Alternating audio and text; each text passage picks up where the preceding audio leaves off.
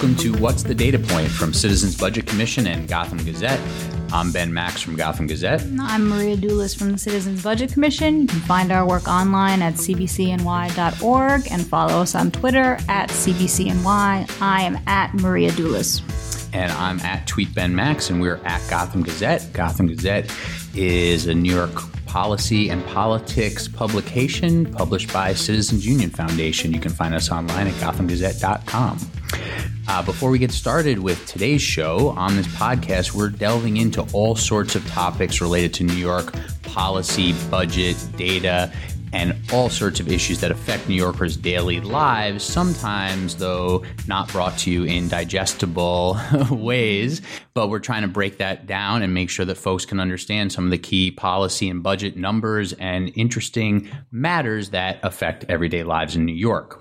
For today's episode of What's the Data Point, we have a guest, John Bright, a Citizens Budget Commission trustee who was formerly head of risk management at Merrill Lynch and has also worked as a risk manager for the New York City Comptroller's Office. Welcome, John. Thank you.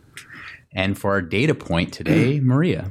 The data point is 2008, the year in which New York City's economy entered what has since become known as the Great Recession. To put it simply, crisis in the housing markets led to a collapse on Wall Street, which quickly affected Main Street.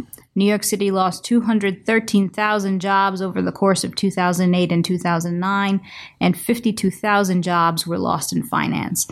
The city has still not recovered the finance jobs lost, and though they have been replaced in other sectors, those sectors offer wages far lower than what's pulled in on average on Wall Street. It's a big change for the city's economy. Besides striking the city's economy and causing a decline in tax revenues, the Great Recession had another impact on the city and state: huge investment losses in the pension funds. The city lost 5% in 2008 and 18% in 2009 of the combined value of the pension funds. The state lost a whopping 26% in a single year in 2009, putting lots of pressure on public coffers to increase spending to bolster the funds. Here with a unique perspective on these issues is John Bright. Welcome. Thank you. So that's a lot of data from Maria, as we usually do at the top of the show, and we're going to unpack it all. You can obviously rewind to listen to it as needed. But, one of the key things that we're talking about here in terms of pension funds is what the city owes its retired workers. And that's a huge amount of money because New York City has a huge municipal workforce. And so there's major financial obligations. And John's going to talk to us a little bit about that for sure.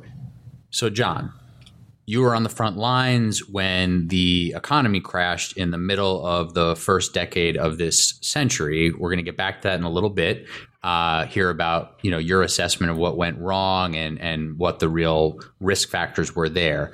But that also very much relates to the New York City pension system for public employees and the pension funds, and questions around whether the city pension funds invest their money in a risky way. What's your perspective on that? What are some of the flaws in the current system? It's a normal human failing to discount future money more heavily than you really should. And future obligations. And future obligations also. But both ways. Most of us would rather have $100 today than $110 2 years from now, but that's actually a pretty good rate of return, 5% a year.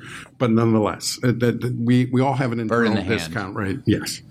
And it's particularly tempting when you're in politics or a union and you don't want the taxpayers to be imposed upon right away to defer things. And one way of deferring them is to use a discount rate that's very high. And we used 8%, the actuary. But how do you earn that discount rate? Well, you're not going to earn it in debt markets or in corporate bonds yielding 3%. You're only going to get it from equities. So the pension fund over the years had become very heavily invested in equities. And when equity markets went up, everyone loved it. And then when they went down, oh my God, Wall Street just ruined our pension fund by, crashing the market. But was that too much risk? Was it over leveraged in equity, or is it only in hindsight that it's too much risk? No. It's obviously too much risk for a pension fund to be that dependent on equities, but they had no choice. If bonds are yielding 3%, you're not going to discount these cash flow, the pension liabilities at 3%. You bankrupt the city overnight. There's not enough money to pay at that discount rate. Not even enough money really at 7%, let alone at 3%. Right. So I think to take a step back in terms of the city's pension funds, the portfolio has shifted towards equities over time. That has made the earnings more volatile as a result.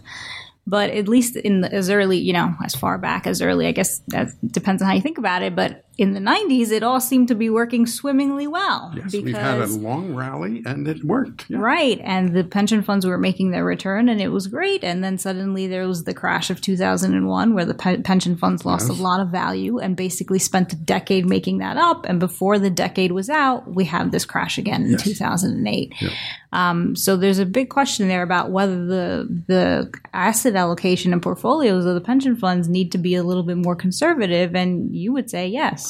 Well, yes, but on the other hand, if you make them more conservative, then the actuary is not going to be able to assume that we earn 7%. Right. And we'll have to drop the actuarial rate down, which will cost the city a fortune. Right. And so that's the dilemma. To fill out the chain, if you assume that you are earning less, the other side of the equation is then to, as John says, discount the liability at a lower rate as well. And the effect of that is to make the liability look much greater. And even at 7% now, there's $65 billion on the city's balance sheet and unfunded pension liability. So to drop it down to say, 4% even, would make that grow tremendously, which means the city would have to kick in a lot more from the budget to every year, because you amortize that over 20 years and it comes to real money. That's right, to bolster the funds. And the city's already poised to put in $10 billion from a city budget that's almost $90 billion. So it's a big conundrum here. Yes. There's a responsibility to the workers to say, hey, we want to maintain a healthy pension fund. But there's also only so much the city can afford to pay out from the budget towards pensions. So can we just even reiterate that a little bit, but break it down a little bit more? So the city has made promises to its public employees that the fund itself can't keep. Well, the fund can keep it if it earns if it makes in excess of 7% for the next 20 years. Yes. And the city continues to put in its contribution and workers continue to pay in at the rates they are now. I mean, part of the difference here, if you will, between the private sector and what the 401k that plans that most people have for themselves and what the city does is that, you are, as an employee, promised that pension benefit when you retire. The terms are set in statute, and our state constitution in New York says you can't change that contract. And the courts have ruled that contract is whatever the pension package was in place the day you started working, not the day you retire. And so it's very much set in stone.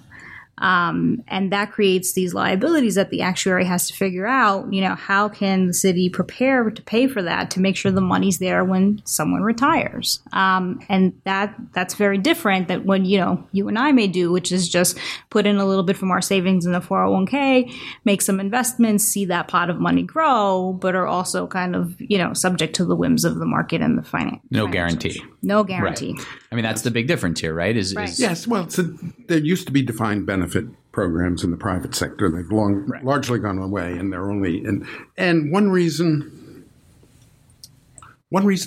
a defined benefit could work in the city is it's a fairly stable population. It's not like we're going to get rid of all of our municipal workers. So you have the liabilities are mature. And they go on forever, perhaps, but they don't grow at an enormous rate unless we hire a whole new bunch of people or Albany adds even more benefits. But it's the sort of stream of benefits that could work. The problem is the governance of the pensions and the desire of politicians to not confront problems immediately means that it's very, very tempting to assume that you're going to earn a whole lot of money and everything will come out fine. And And it's the asset allocation, yes, it's in volatile equities, maybe 60% equities, 60 to 70%. But 30% of it's in debt, which is just dead weight now. Why? Because they're afraid they'll do worse than CalPERS or worse than someone else.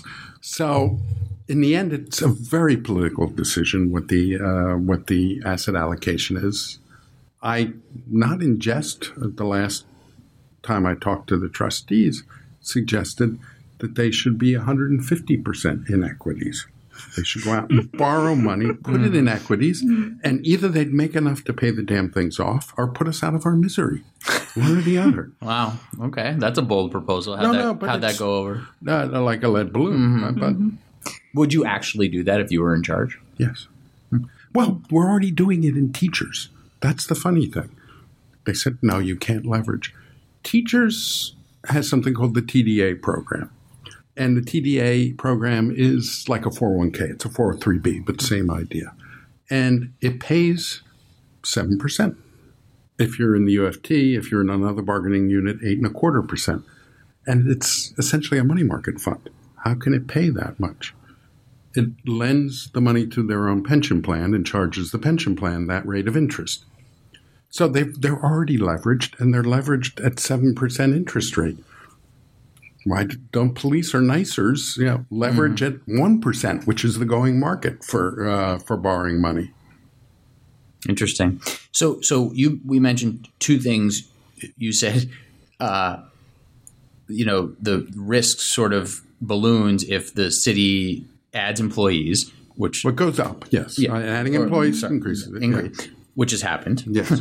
And if Their pension salaries- sweeteners Right. Yes. Pension sweeteners. are increased through Albany, which happens every year, or at least is threatened to happen every year. And Citizens Budget Commission obviously watches that like a hawk and urges some to be passed and some to be vetoed. And you were going to say? And salary increases, right? That's the other part of the Wage equation. increases going Through collective bargaining. Yes. That's right. Your final benefit is determined by what your salary is. And so that incorporates not only, the wage increases that the mayor and the unions will negotiate, but it also, for many, including our uniforms, includes overtime. And there's been documented evidence that shows that more senior, it's laid out in some contracts that senior employees get the first crack at overtime. So you're talking about the high, people earning at the highest rate or bringing in the most overtime, doing the most overtime hours. But that's practically speaking the culture at most agencies. So there's a drive, there's this real documented evidence that there's pension spiking at the end of a career to drive up those last few years of earnings and sort of max the pension as much as you can. And all of that goes into what the size of the liability and how much the city has to contend with. And CBC, I assume, wants to see some reform on those rules to cap those practices. Yeah, I mean, I think we have tried to benchmark this to other state plans and found that even allowing any overtime into the final average salary calculation is not very common, let alone letting it be unlimited as it is with some of the uniforms. Now, the actuary assumes 3% growth in the liabilities. So it's increasing the population of employees or increasing wages or other benefits faster than 3% is what would change the calculation. And has that been happening? Well, the latest round, yes. For a while, it was dipping below, but now under this mayor. Yes, it's gone up a little more rapidly. But that's not the main impact. Yes, it costs money. It's more structural. Well, it's structural in the governance of. We have a couple good equity years like we've had now, and people think it's over. We're okay. We're okay, Right. And we got extra money. Let's spend it. And That's right. It's actually the best thing that could happen is some bad equity markets that would bring everyone to their senses. When you say let extra money, let's spend it, you mean just in the general city coffers? Or? That and also to sweeten. Well, so let's take an example. It's very recent. Yesterday, there was a meeting of the Financial Control Board, and the controller, Scott Stringer, was there, and he said, we're going to close out the June 30 year that just ended. The pension funds will have earned something like 18%, which suggests that will now allow the city to decrease the amount over the next few years. Right.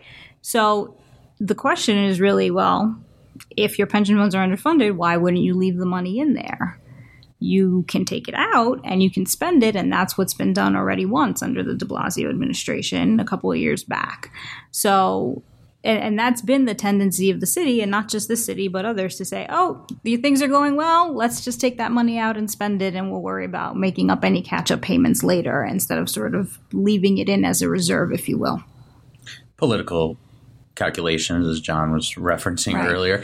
So, right. You know, the other unique thing I'd add to just what John's saying about governance in New York City is that, you know, we've got 5 pension boards, and the 5 pension systems, 5 pension boards with a mix of representatives of the union and labor and management and city officials.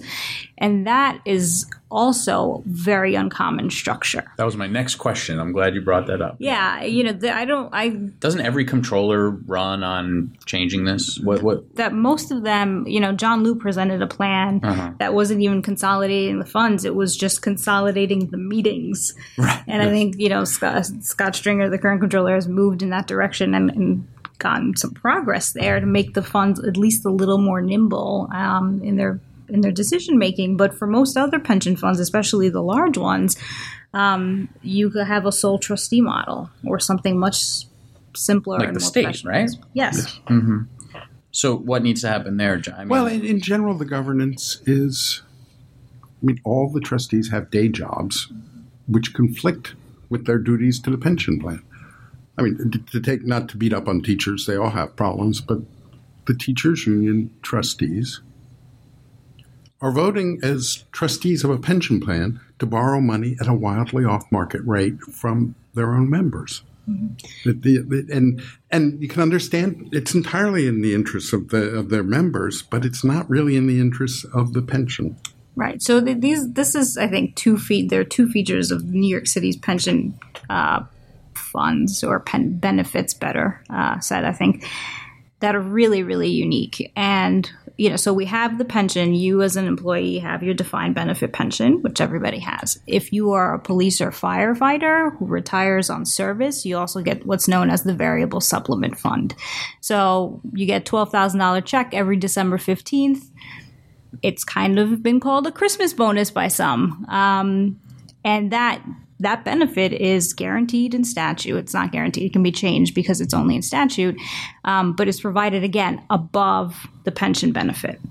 And that draws from the pension fund. That's where it's sourced from. The other that John has been talking about that's sort of more worrisome is this TDA, which is, an investment account. City employees can sort of say to the city, hey, I know I have my pension, but I want to give in a little more, and you invest the money for me, and you be the trustee of that money. But there's a provision of this TDA, this tax-deferred annuity, that guarantees a 7% return. Now, everybody knows that interest rates have been at historic lows, and since the crash happened, and so we're guaranteeing a 7% return on this money. When 1, you can't get that in the market anywhere. And 2, our pension fund hasn't even been making that return in some years. So it's a huge drain on the teacher's fund. This issue of guaranteed returns, I mean, to me, in some sense, makes a lot of sense because you want people to have a sense of security in retirement. But it's hugely problematic because you're at the whims of the market, and then you're in a situation where the city budget is making up for any shortcomings in the market. So what's the answer? Well, to me, this is low-hanging fruit. I mean, you shouldn't be burdening the pension plan. Now, everyone will say, but my God, look, it worked out well this year. The pension plan made 19%, so the money it borrowed, it actually made more money. But over the long run, it doesn't make sense. You can borrow money much more cheaply. So there's that. But there are many, many pieces.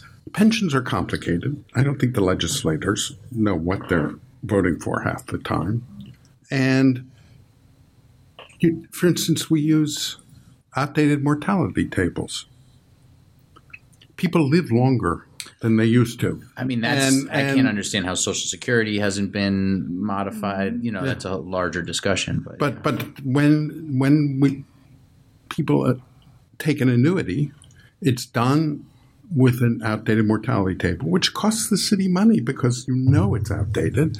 But we do that. There are many practices that make this worse in the long run and are obscured from the public and probably the legislators who vote for it. As you're talking about this, I wasn't around for most of the Bloomberg era, but this is screaming to me Bloomberg, that this would be a Bloomberg fix, right? Remove a lot of he tried to kill the VSF and got shot down in flames. Yeah, that was proposed. That was floated during the recession, and it went nowhere. To do what? To eliminate this VSF, this payment that uniform police and that additional, the supplemental. So he went after that. Shot didn't down. Go anywhere. Yeah. Floated pension reform early on, did in advance, sort of in lieu of these structural reforms. What happened was that the state allowed the city to borrow for operating purposes. It was seen as such a crisis moment in 2001, that the new mayor came in and this was the fix.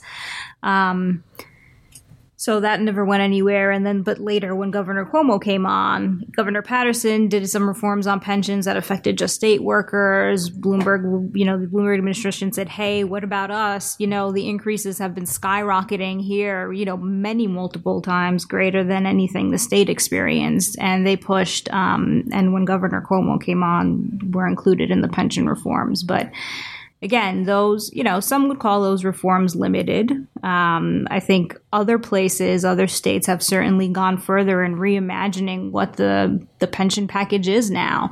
And, the feds are one example where they have this more of a hybrid model, which you do get a defined piece. They guarantee you a piece in retirement, defined benefit.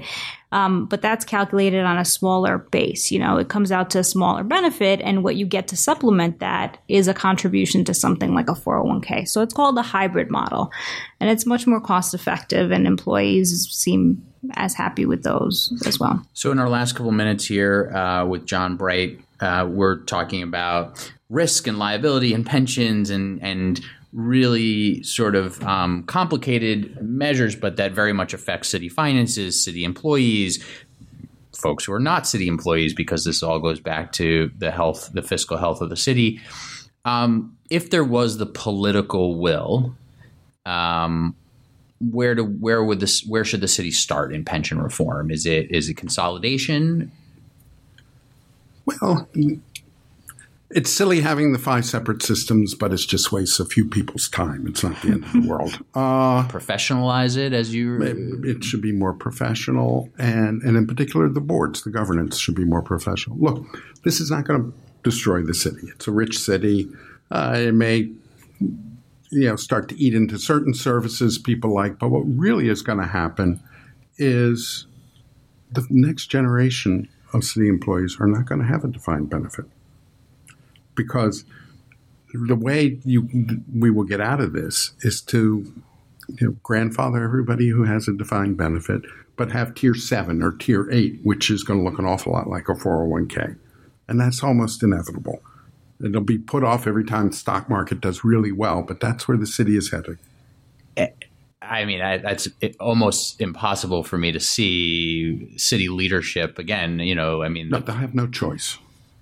We have a nice equity crash down 20%, and in a few years of recession, and there'll be no choice. They're either going to have to cut services or stop this. Well, on that note, that's a fascinating prediction, and I think worth further examination. And we'll certainly do that at Gotham Gazette, and I know CBC will be doing that. So it's great to get your expert perspective, John. Thank you. Thank you so much. Thanks for listening, everyone. Bye.